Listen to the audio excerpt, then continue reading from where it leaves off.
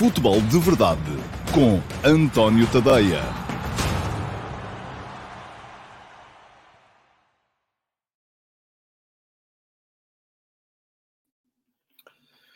Ora, então, olá, muito bom dia a todos e sejam muito bem-vindos à edição número 612 do Futebol de Verdade para segunda-feira, dia 30 de maio de 2022. É a penúltima edição do Futebol de Verdade antes de férias. Sim, é verdade. É verdade. E aqui só digo a verdade, ou pelo menos a minha verdade. O Futebol de Verdade vai parar para férias durante cerca de mês e meio. Portanto, é mês e meio em que todos nós vamos poder descansar uns dos outros. E eu, nem de propósito, deixem-me dizer-vos que para fazer um corte de um vídeo de setembro e pôr no Reels, no meu Instagram, hoje de manhã, porque foi aquela edição do Futebol de Verdade, foi a 435, vejam só, já vamos na 612, em que eu fiz a previsão dos favoritos para ganhar a Liga dos Campeões. Fui ver essa emissão, que foi de meados de setembro, e isto era um espaço tão menos crispado, era um espaço tão mais tranquilo. Eu acho que há várias justificações para isso. Eu estava menos cansado, tinha acabado de chegar de férias também há pouco tempo, e isto era um espaço com menos debate, o que tem as suas coisas boas, tem as suas coisas más também, mas às vezes há aqui trocas de comentários que me deixam um bocadinho para o lado o aconselhável em termos de exasperação, e isso também tem que mudar para a nova temporada do Futebol de Verdade, que há de regressar na segunda-feira, dia 17 de julho. Portanto, já sabem, agora entre o dia de amanhã ainda há Futebol de Verdade. Amanhã, aliás, vamos ter uma emissão especial com os melhores do ano, vou anunciar aqui quem é o 11 do ano e o treinador do ano para vocês, porque puderam votar e ainda podem, ainda estão a decorrer algumas das votações, ainda lá estão a decorrer as votações, salvo erro, para melhor avançado móvel, melhor avançado centro e melhor treinador, nas stories do meu Instagram. E podem aceder ao meu Instagram aqui, deem lá um salto, votem, está nas stories. Depois, nos destaques, têm as votações que já foram concluídas, e amanhã, aqui ao meio-dia e meia, na edição do Dia do Futebol de Verdade, eu vou revelar quem são as vossas escolhas, quem são os 12 escolhidos por vocês, 11 jogadores e um treinador, e vou dizer também quais são as minhas escolhas, que em muitos casos serão, com certeza, idênticas às vossas. Mas estava a dizer, amanhã, portanto, ainda vai haver Futebol de Verdade. Vamos ter, então, aqui a escolha dos melhores do ano, a vossa e a minha, mas depois, a partir de quarta-feira, dia 1 de junho, não há Futebol de Verdade. Eu não vou entrar já de férias, vou ter, nomeadamente, os jogos da Seleção Nacional para comentar na RTP, e isso vai ocupar-me até dia 12. Tenciono, de facto, a seguir, dia 13, tirar uma semaninha para descansar, pelo menos, mas para isso, estes dias, até dia 12, vão ser de produção intensiva, porque vou deixar para quem quiser no meu Substack, e podem assinar o meu Substack aqui, vou deixar aqui também o link para poderem assinar, tadeia.substack.com, e vou pôr a passar aqui em rodapé.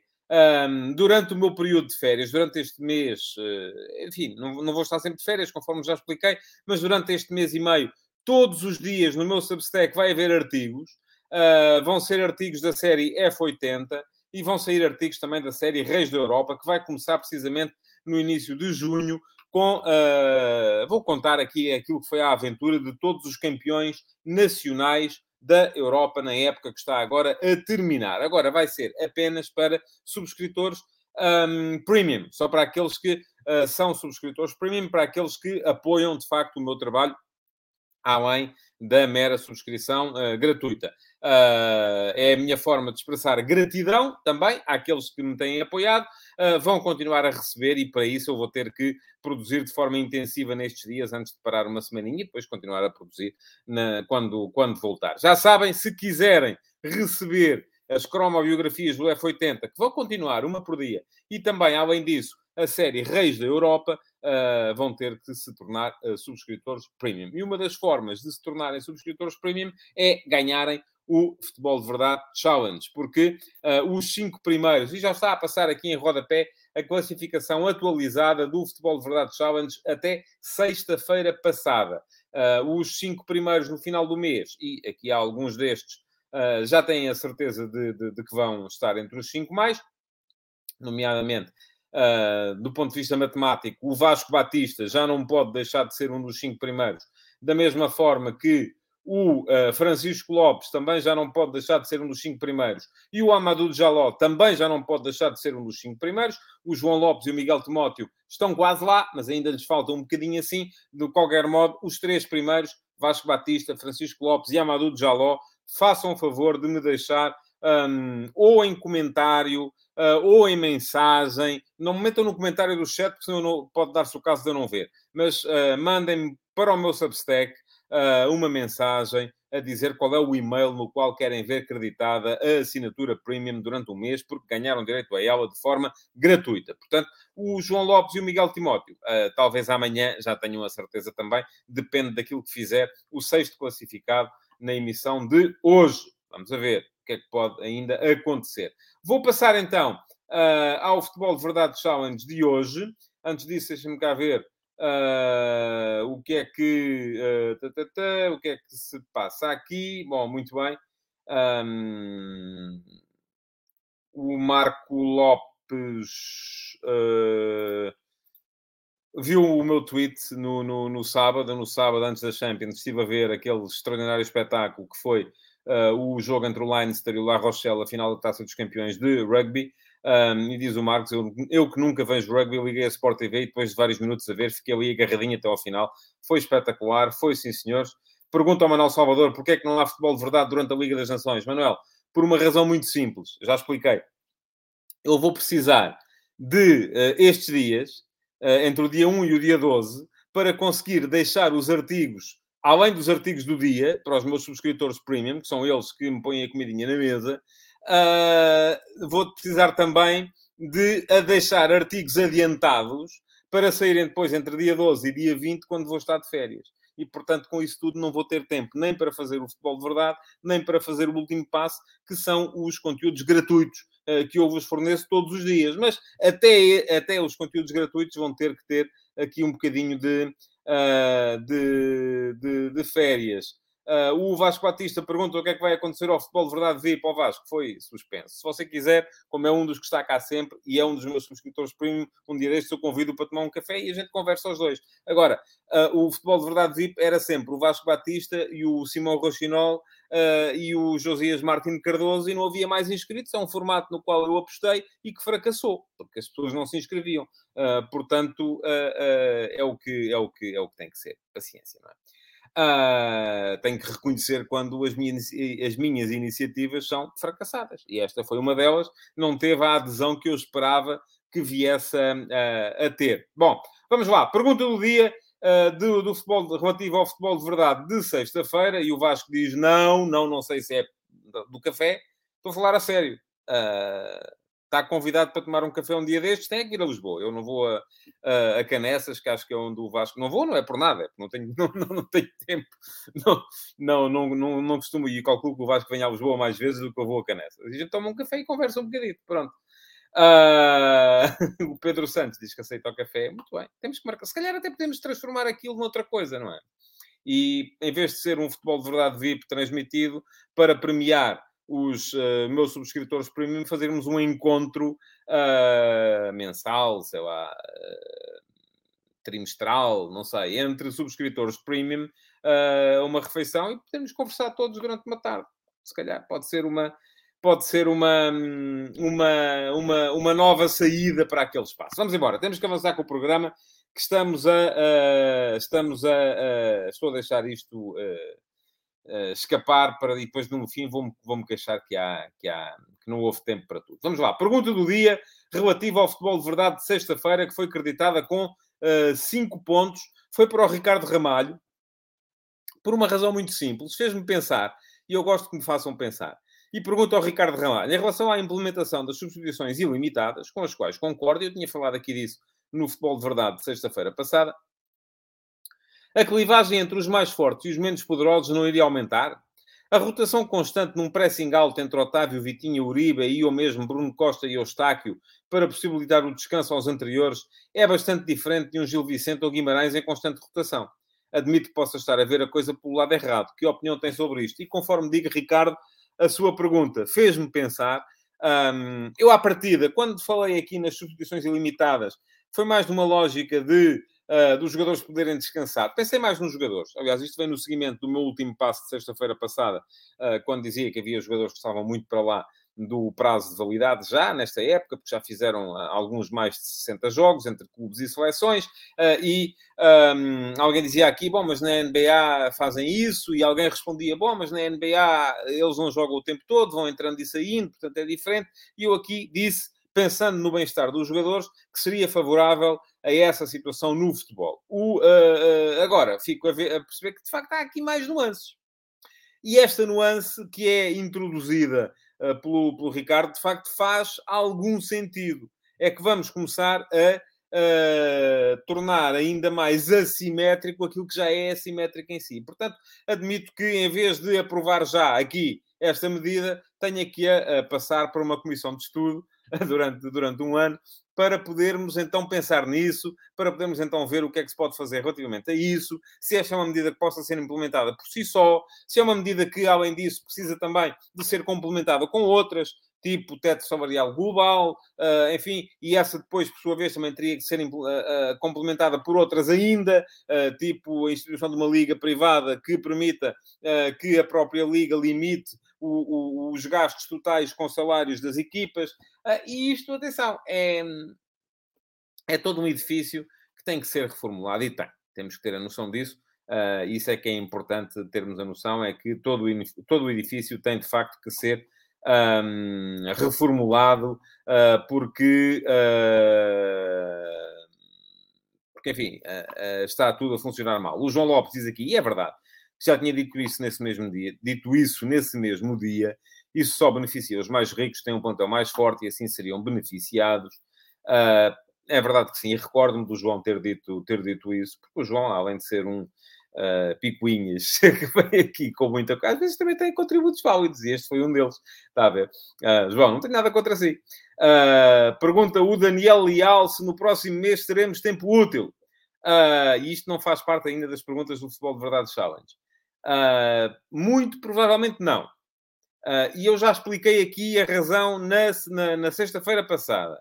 Eu tenho um segundo convidado, que não vou dizer quem é, porque já isso dá azar. Não é dar azar, é às vezes depois eles combinam e depois descombinam, dizem que afinal não podem e quem faz figura dura sou eu.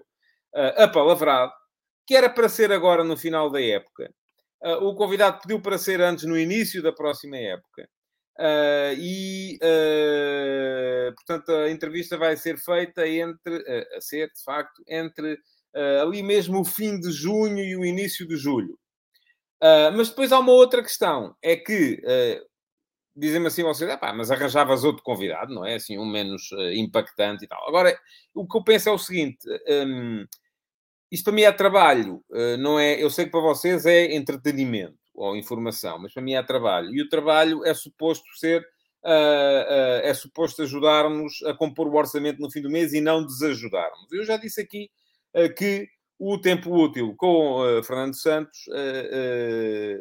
não teve em receita nem sequer 5% daquilo que me custou a fazer.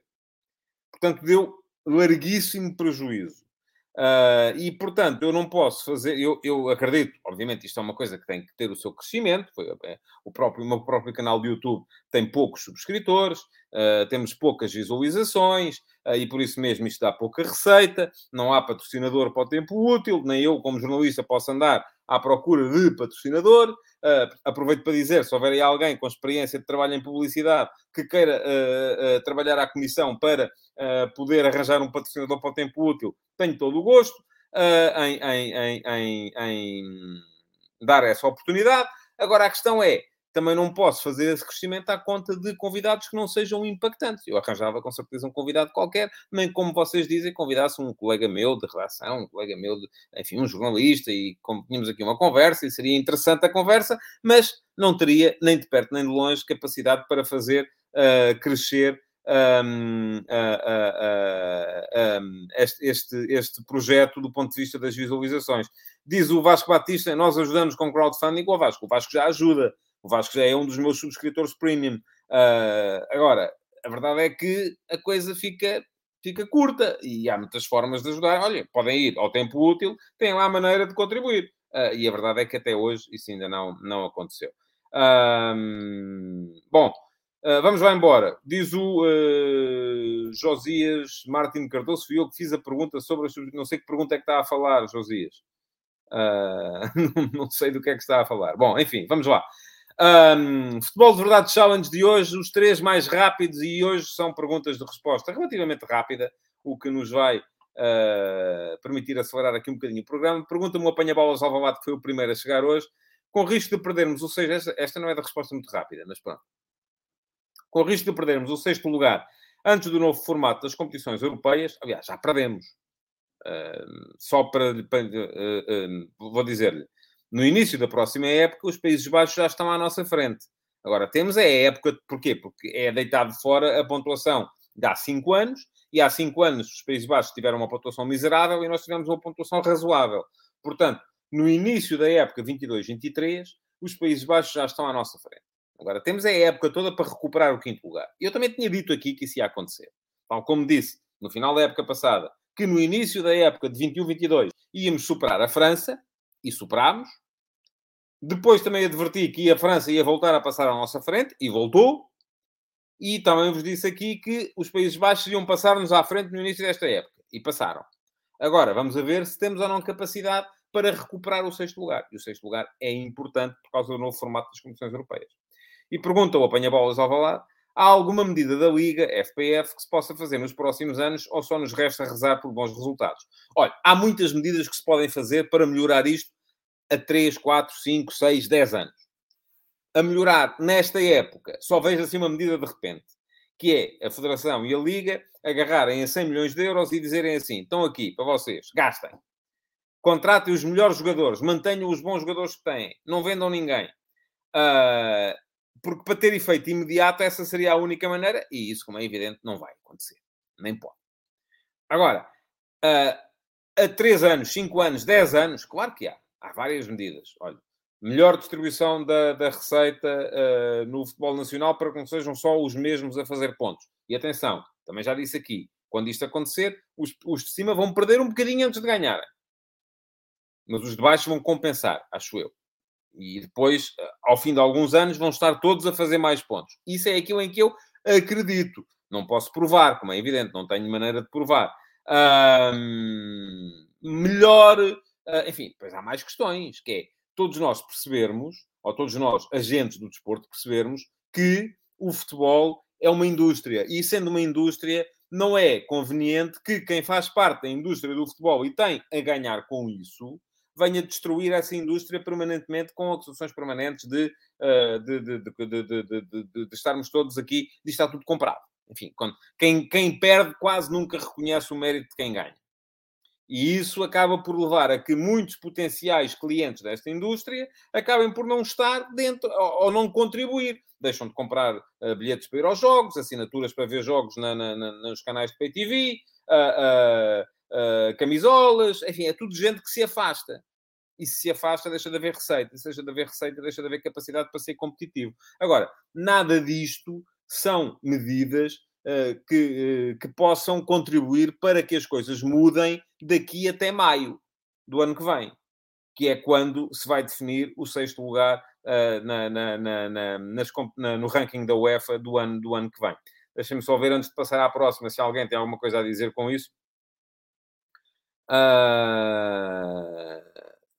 Diz-me aqui o Nelson Almeida: por favor, se eu ganho dinheiro, porque direito vem-me tirar e dividir. E se os de baixo esbanjarem e não tiverem sucesso há 5 anos, como é? Oh, Nelson, sim, mas o eu, e eu por eu calculo que esteja a referir-se ao seu clube, não ganha o dinheiro sozinho, ganha o dinheiro a jogar com os outros. É assim que funciona em todo o lado. E é assim que vai ter que funcionar em Portugal também. A não ser que tenhamos aqui, de repente, maneira de fazer uma liga só com Benfica, Sporting e Porto.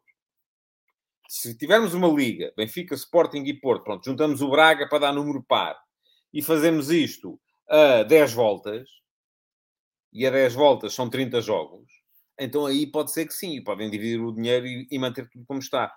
Como não é isso que vai acontecer, Acho que não. O 13 esquerdo Joca diz que podiam dar mais folgas aos clubes que estão nas competições europeias. Eu sou contra. Terceiro esquerdo, não é 13? Ok.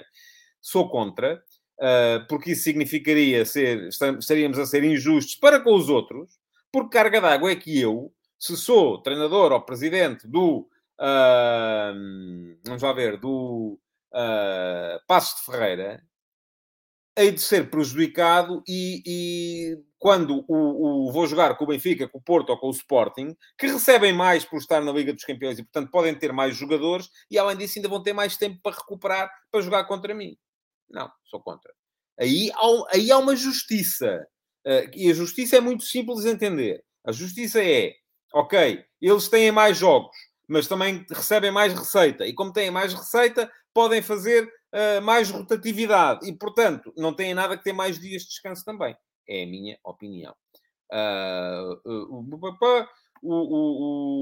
Bom, enfim, mais gente. O Vasco Batista pergunta se a saída do Tenag e do Schmidt do Ajax e do PSV ajuda.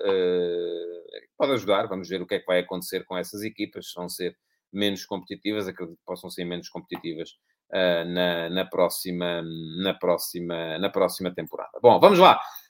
Já vimos que o apanha-bolas Alvalade levou 3 pontos, o Francisco Lopes leva 2. E pergunta-me se eu acho que a bola de ouro vai para Courtois ou para Benzema. E ele diz que dava ao Courtois. Eu vou-lhe dizer assim, Francisco, é muito cedo. O quinto a perguntar hoje tinha sido o Vasco Batista, que tinha perguntado se podemos fechar já a votação do Ballon d'Or, ou se a Liga das Nações e o Mundial ainda serão muito importantes. Eu acho que serão importantes. O Mundial vai ser muito importante. A Liga das Nações vai ser importante. A fase de grupos da Liga dos Campeões vai ser importante. E, portanto, é muito cedo. Eu disse isto ainda no sábado à noite na RTP, quando lá estive, após a final da Liga dos Campeões. Quando se extingue um período de um enorme domínio de figuras absolutamente extraordinárias, como são o Leo Messi e o Cristiano Ronaldo, vai haver um período de grande abertura. Vamos assistir nos próximos anos, com certeza, a um período em que a luta pela bola de ouro vai ser muito aberta. Não acredito que haja uma supremacia tão grande de ninguém nos próximos anos como houve destes dois jogadores nos últimos 15 anos. Acho impossível. Nem Mbappé, nem Haaland, nem ninguém. Acho que vamos ter um período aberto. Como tivemos, por exemplo, a seguir ao período Platini, em que houve ali uma série de jogadores a ganhar de forma alternada. Houve um ano até, vejam lá, o Belanov ganhou a bola de ouro.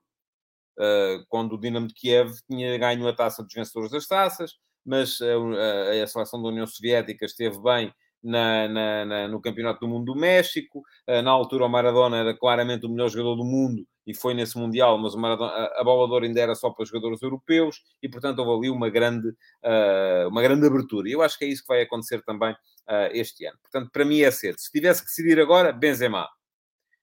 Discordo de si, portanto. Mas não tenho que decidir agora. E ainda tenho mais 7 meses daqui até à data da decisão. Um ponto para o Patrick Pinto, que me pergunta se eu acho que o Real Madrid foi um justo vencedor. Patrick, acho que sim. E acho que sim porque eu, à partida, acho sempre que os vencedores são justos, a não ser que haja algo de absolutamente escandaloso a afetar a justiça dessa decisão. Agora, se me perguntar assim, mas acha que o Real Madrid é a melhor equipa da Europa? Eu digo-lhe, não. De todo. Aliás, se formos a ver, e eu ainda hoje de manhã escrevi isso no último passo, e podem ler aqui o texto, vou deixar aqui o link para poderem ler o último passo de hoje também, que foi sobre, precisamente, chama-se, aliás, o texto Ganhar à Madrid. O Real Madrid perdeu na Liga dos Campeões em 13 jogos, tantos jogos como o Liverpool perdeu em 63 que teve na época inteira. O Real Madrid, vê se me lembro de cor, perdeu na Liga dos Campeões com o Sheriff Tiraspol, na fase de grupos. Perdeu depois com o Paris Saint-Germain. Perdeu com o Chelsea e perdeu com o Manchester City. Tem 4 derrotas e 9 vitórias, não empatou vez nenhuma, em 13 jogos. Ora, o Liverpool, em 63 jogos de todas as competições que teve esta época, perdeu 2 vezes na Premier League, contra o West Ham e o Leicester, ainda na primeira metade da temporada. Depois perdeu outras 2 vezes na Liga dos Campeões. Contra o Inter de Milão, um jogo controlou, porque tinha ganho 2-0 fora, perdeu 1-0 em casa, controlou. Enfim, podia ter-se dado mal, mas acabou por controlar. E perdeu um outro jogo, que foi a final agora. Agora, também há outra questão. E o Rodolfo Sazifredo, nos comentários em diferido à emissão da semana passada, sexta-feira passada, do Futebol de Verdade, chamou-me a atenção para isso. Eu já tinha falado nesta questão, que acabei de repetir aqui agora, no último passo, mas não tinha dito uma outra. É que nos jogos entre os top 4 na Premier League este ano, o Liverpool não ganhou nenhum. Aliás, o Liverpool, eu tinha falado nisto, nas 3 finais que jogou este ano, fez 60 remates e não marcou nenhum golo. Empatou 0-0 com o Chelsea na final da Carabao Cup, Taça da Liga, e ganhou nos penaltis. Empatou 0-0 com o Chelsea na final da FA Cup, Taça de Inglaterra, e ganhou nos penaltis. E perdeu 1-0 com o Real Madrid na final da Liga dos Campeões. 3 finais, um total de 60 remates, 0 golos. Alguma coisa está mal. E eu não sei se é só a questão do cansaço da equipa, não sei se é por aí, não sei se há outras questões que tenham a ver com esta incapacidade do Liverpool para render em... Houve jogos em que foi claramente azar. A final da FA Cup, o Liverpool podia e devia ter ganho no tempo... nem era no prolongamento, era nos 90 minutos. Tal como se tivesse ganho o jogo de Paris, ninguém teria nada a dizer. Porque a primeira parte foi claramente melhor e teve situações para poder fazer golo. Depois, na segunda parte, já não tanto. E o Real Madrid também teve 2 boas situações, uma das quais deu golo, e acho, inclusive, é a minha opinião, teve um golo mal anulado.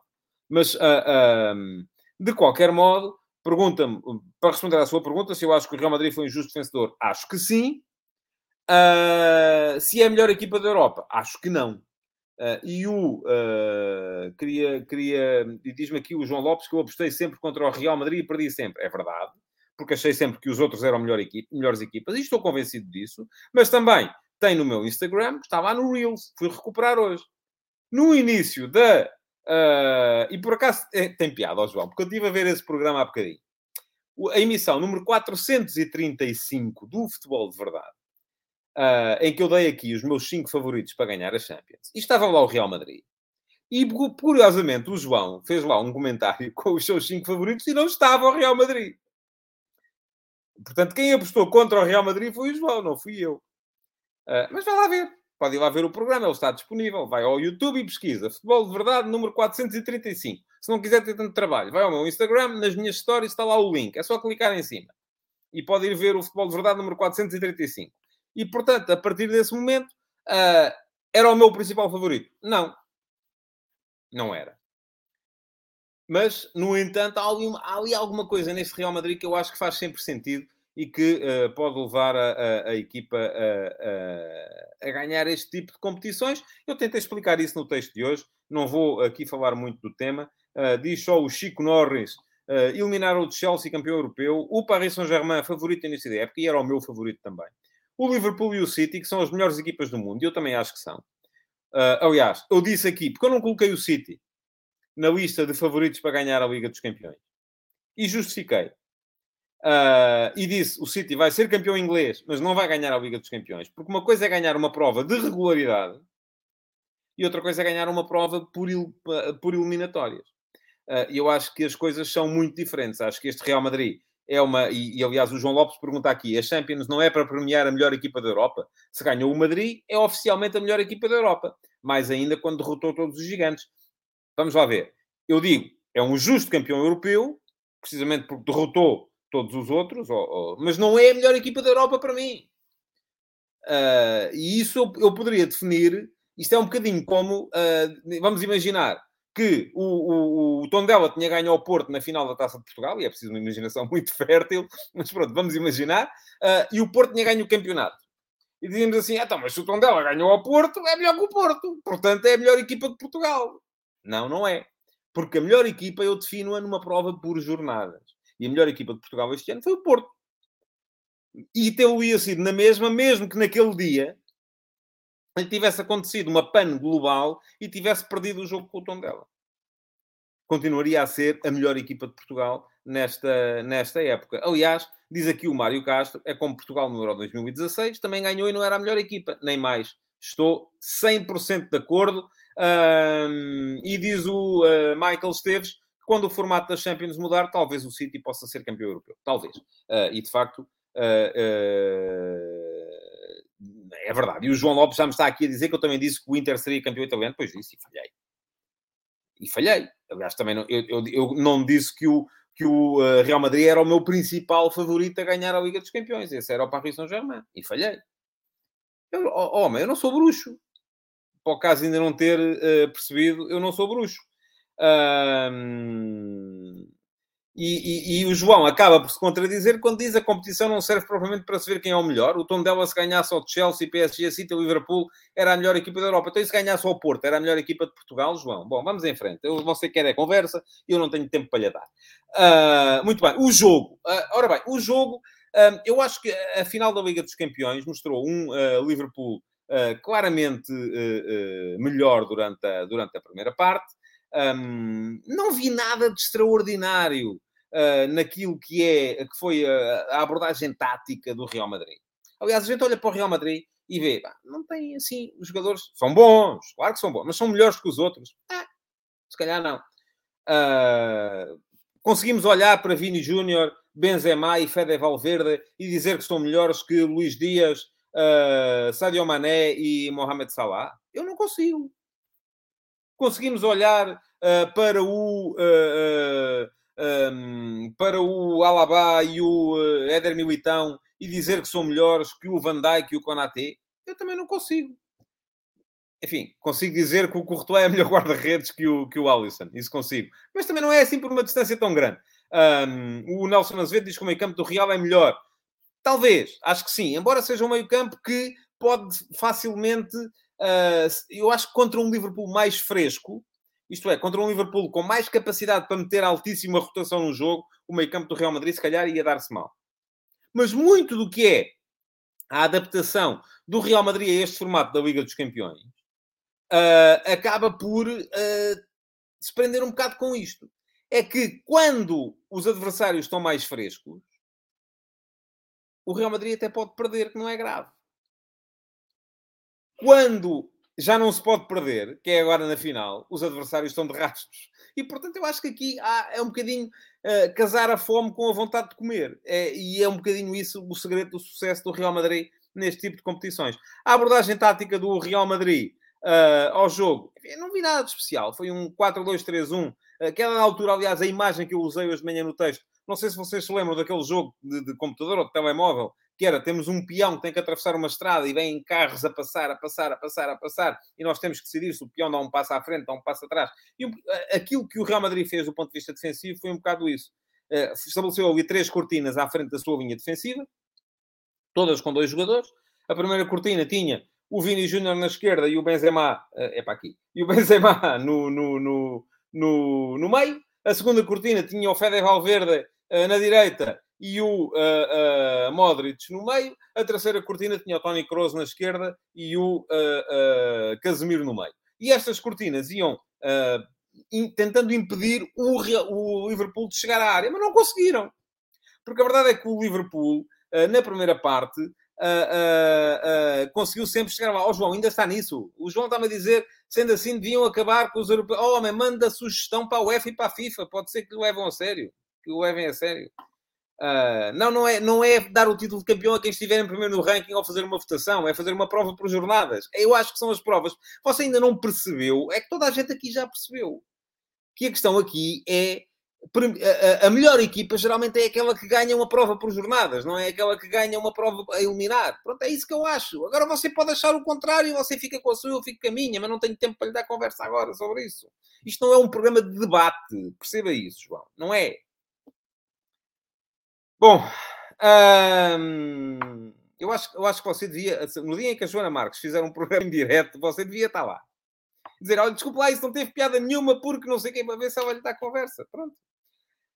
Acho que, do ponto de vista tático, a coisa não foi extraordinária.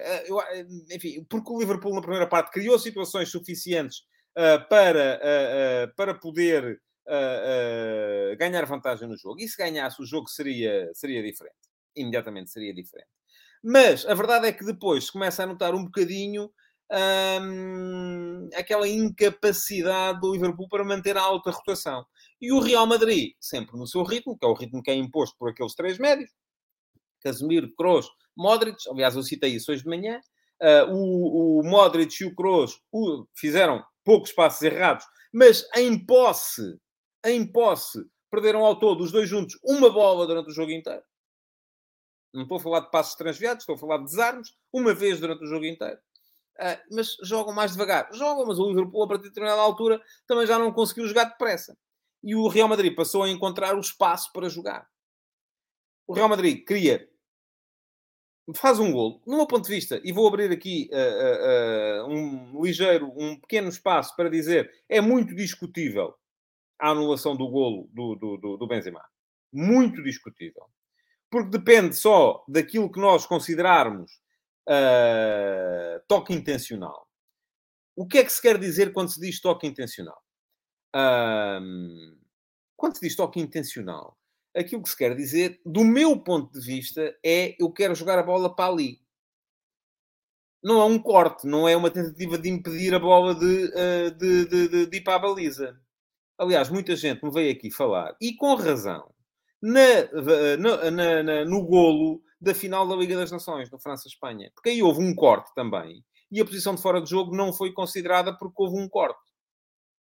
Ora, agora, a posição de fora de jogo também não devia, do meu ponto de vista, ter sido considerada. Eu tenho até dúvidas, mas admito que sim. Não fui ver aquilo à minúcia total, porque não sou maluquinho das arbitragens. Tenho até dúvidas que o FDV Valverde tenha tocado na bola. Porque eu acho que o que se passa ali é que há um corte do Konaté contra o joelho do Fabinho. E a bola aí vai ter ao Benzema. E o Benzema aproveita o facto de estar numa posição irregular, porque está, de facto, mas a bola não lhe é passada por um companheiro de equipa. E, portanto, eu acho que se o Fede Valverde tocou na bola, eu até admito que sim, e então aí há coerência com a decisão tomada na final da Liga das Nações. Agora, eu tenho dúvidas que o Fede Valverde tenha sequer tocado na bola. A sério, tenho muitas dúvidas disso. Diz o Chico Norris que é fácil perceber a diferença do intencional, é comparar com os autogolos. Muitas vezes é considerado autogolo, outras é considerado golo do atacante, mas com desvio do defesa. Enfim, não há uma regra oficial para isso. A minha regra, e é a minha, e a UEFA e a FIFA nem sempre a seguem, é que se a bola fosse na direção da baliza, antes do toque desse jogador, é golo de quem chuta. Se não fosse, é autogolo. Essa é a minha regra. Muito bem. Mas também não quero estar aqui a discutir a arbitragem. O Real Madrid ganhou de qualquer maneira. O Real Madrid, depois a seguir, ganhou, fez o golo. Podia ter feito mais naquela ponta final, em que já havia pouco Liverpool e em que o Real Madrid, em contra-ataque, podia ter feito um segundo golo. Portanto, registre as vossas opiniões. Não quero também gastar muito mais tempo com isso. Quero lembrar-vos que no sábado saiu no meu Substack mais um episódio, o 7º, da série Eminências Pardas. Podem lê-lo aqui. Desta vez, quem foi retratado foi Fábio Paratici.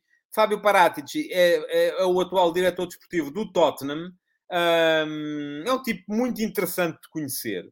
Ele foi adjunto do Giuseppe Marotta na Juventus, assumiu, e na Sampdoria antes disso, quando era responsável pelo scouting, assumiu a direção desportiva da Juventus em 2018, quando o Marotta saiu para o Inter. Foi já ele que fez, embora ainda com Marotta, o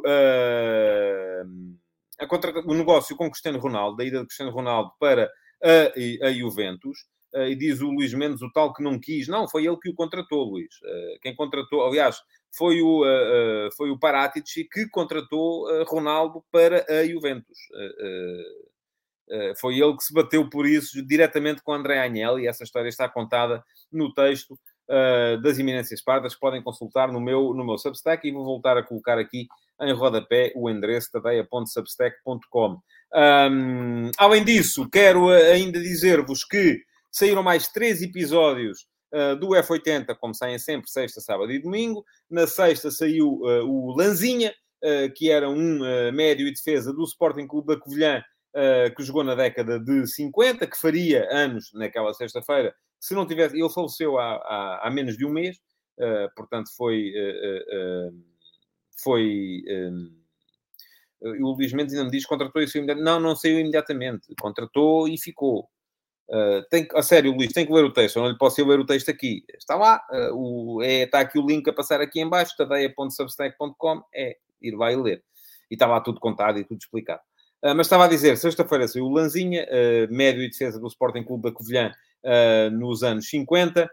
No sábado saiu o José Manuel, que foi médio e extremo, que alinhou na primeira divisão. Ele revelou-se um estrela de Porto Alegre do Mourinho Félix, mas depois alinhou na primeira divisão por Boa Vista, Rio Ave e Salgueiros. E ontem, domingo, saiu o Héctor Jazalde, o avançado argentino, que foi botador pelo Sporting em 74 e que chegou ao Sporting em 71, vindo do Independiente, e saiu em 75 para o Olympique de Marselha, mas marcou uma era em Portugal. Podem ler o texto relativo a Jazalde aqui também, e já deixei o link. Bom, antes de chegar ao tema Chaves, que vai voltar à primeira divisão, quero lembrar-vos também aqui das votações. Não sei se já fiz isso. Eu tenho que começar a tomar notas. Quero lembrar-vos das votações para a equipa do ano. Podem ir ao meu Instagram e vou deixar aqui também o link. Espero ter possibilidade de pôr estes links todos. Para irem ao meu Instagram. Nas stories, estão a sair com regularidade votações para vocês escolher os melhores do ano. Ainda estão em aberto as votações para melhor avançado móvel e para melhor avançado de centro e para melhor treinador. Ainda podem votar nessas três votações. As outras não, já estão encerradas. Mas vão lá ao meu Instagram e votem para amanhã eu poder apresentar aqui as vossas escolhas e as minhas no Futebol de Verdade de amanhã, último antes de férias. Além disso, queria também então falar-vos da questão... e vai ser muito breve, e por isso não vou ler sequer comentários vossos. Vocês podem fazê-los, se quiserem, mas eu não quero um debate sobre isto, sobre as declarações de Frederico Varandas no Carregal do Sal, sobre Jorge Nuno Pinto da Costa.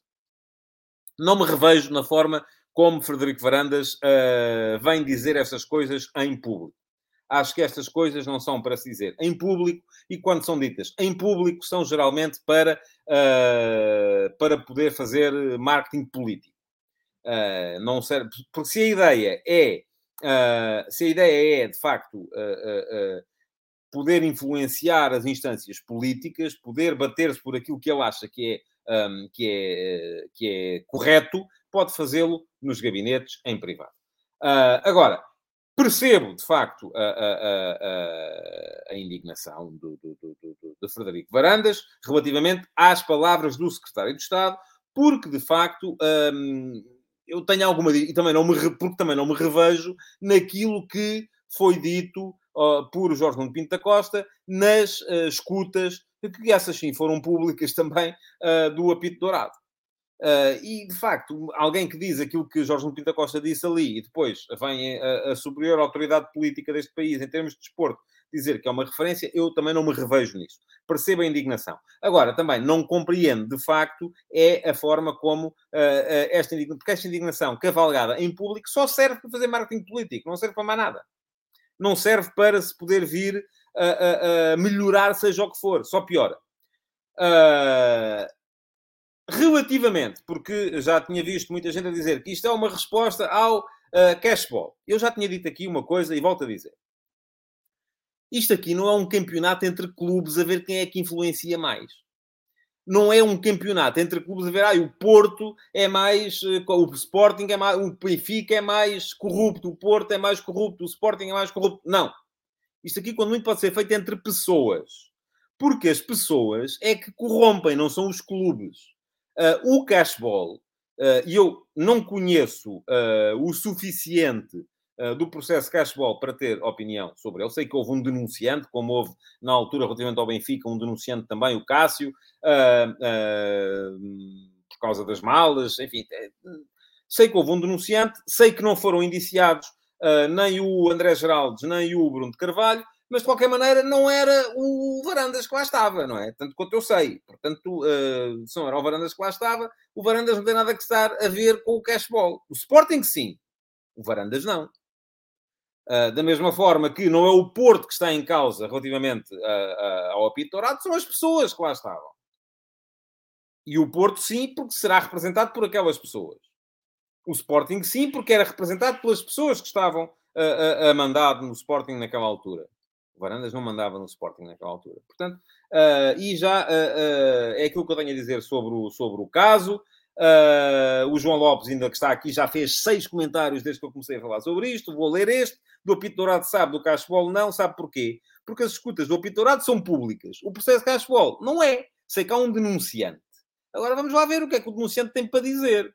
E pergunta-me ainda ao João Lopes, 8 comentários. Se o Varandas não é presidente do Sporting. É, mas não era, na altura do Cachebol. Bom, vamos em frente. Chaves Moreirense. Duas coisas para dizer relativamente à questão entre os Chaves e o Moreirense. Já me perguntaram também se eu acho, e achei a pergunta interessante, se eu acho que a subida dos Chaves perante o Moreirense tem a ver com o nivelamento por baixo da Primeira Liga. Eu acho que não. Acho que tem a ver com aquilo que eu já identifiquei aqui, que é a dinâmica de vitória de uma equipa que fica em terceiro lugar na segunda Liga, face à dinâmica de insucesso de uma equipa que fica em 16º na Primeira. É muito difícil dar a volta a isto. E por isso é que, geralmente, o terceiro da segunda Liga tem ganho sempre ao 16º da Primeira, quando há play-off. Mas aqui eu acho que há mais algumas coisas a ter em conta e que merecem ser realçadas. Primeiro, já alguém me perguntou aqui se eu simpatizo com os Chaves. Hoje, eu não simpatizo com clubes, nem deixo de simpatizar. Simpatizo com a ideia do interior de Portugal estar representado na Liga. Portanto, acho bem que esteja atrás dos montes, acho bem que esteja aos Chaves. Gosto dessa ideia. Não gosto de um campeonato só no litoral, gosto de ter equipas do interior. Depois, segunda questão. Os Chaves. Os Chaves têm uma belíssima equipa. E tem uma equipa que foi estável. Tem uma equipa com jogadores... Eu gosto do João Teixeira, gosto do Platini. Há jogadores com experiência de Primeira Liga, o Wellington, o Luís Rocha, o Paulo Vítor, enfim, o treinador, o Vítor Campelos, é um treinador que, aliás, foi um dos muitos que passou pelo Moreirense nos últimos anos. E aquilo que eu acho que esta eliminatória também vai premiar é, por um lado, a constância na liderança do Chaves, em que o Vítor Campelos pegou na equipa e levou até ao fim, com a confusão que tem sido a liderança técnica do Moreirense. Eu acho que o Moreirense foi punido pela confusão que tem sido o seu comando técnico. Se formos a ver, nos últimos 5 anos, o Moreirense teve 11 treinadores. E vou dizer quem foram. Sérgio Vieira, Petit, Manuel Machado, Ivo Vieira, Ricardo Soares. Sim, Ricardo Soares, o primo do Paulo Neves, que está... é um dos treinadores em quem podem votar para treinador do ano, pelo trabalho que fez no Gil Vicente.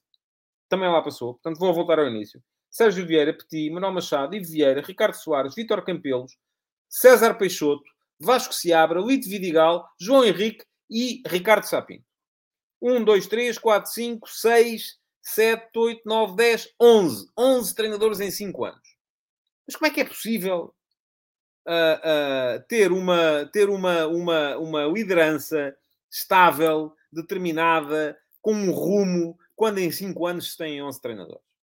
Eu acho que há aqui uma ilação a tirar para o Moreirense, e ela é esta e é muito simples. É que é preciso ter um bocadinho mais de crença e um bocadinho mais de rumo e um bocadinho mais de coerência no comando de uma equipa para se ter sucesso na primeira divisão. E o Moreirense acabou por ser punido por isso, e por isso mesmo vai jogar na segunda. Pode ser que o Vítor Magalhães, presidente, tire daqui também as devidas ilações. Eu acho que era importante que o fizesse para o sucesso do Moreirense. E o Moreirense ainda muito recentemente ganhou uma taça da Liga. Portanto, é uma equipa que também que fez um 6º lugar com o Ivo Vieira, curiosamente, no único ano em que teve um treinador durante a época inteira. Isto quererá dizer alguma coisa? Eu creio que sim. E o que quero dizer é que é preciso coerência e é preciso rumo. De resto, parabéns aos Chaves, porque, de facto, está de volta. E os Chaves, eu ainda me lembro dos Chaves europeu, do Raul Águas, na década de 80, quando o Chaves chegou a andar pela Taça UEFA. Muito bem. Já sabem que amanhã estarei de volta para a última edição do Futebol de Verdade antes de férias. Vai ser uma edição inteiramente consagrada aos melhores do ano. Enfim, vou responder às perguntas do dia, como sempre. 3 perguntas à pergunta do dia, mais às 3 mais rápidas, mas o resto da edição será inteiramente consagrada à eleição dos melhores do ano. Vou-vos apresentar a vossa equipa e vou justificar a minha. De resto, quero pedir-vos que subscrevam o canal, subscrevam o meu Substack para continuarem a receber atualizações durante este período de férias. Que se inscrevam no canal, ativem as notificações, é só clicar em cima do sino e que voltem então amanhã para a última edição desta época do Futebol de Verdade. Muito obrigado por terem estado aí e até amanhã. Futebol de Verdade, em direto de segunda a sexta-feira, às 12h30.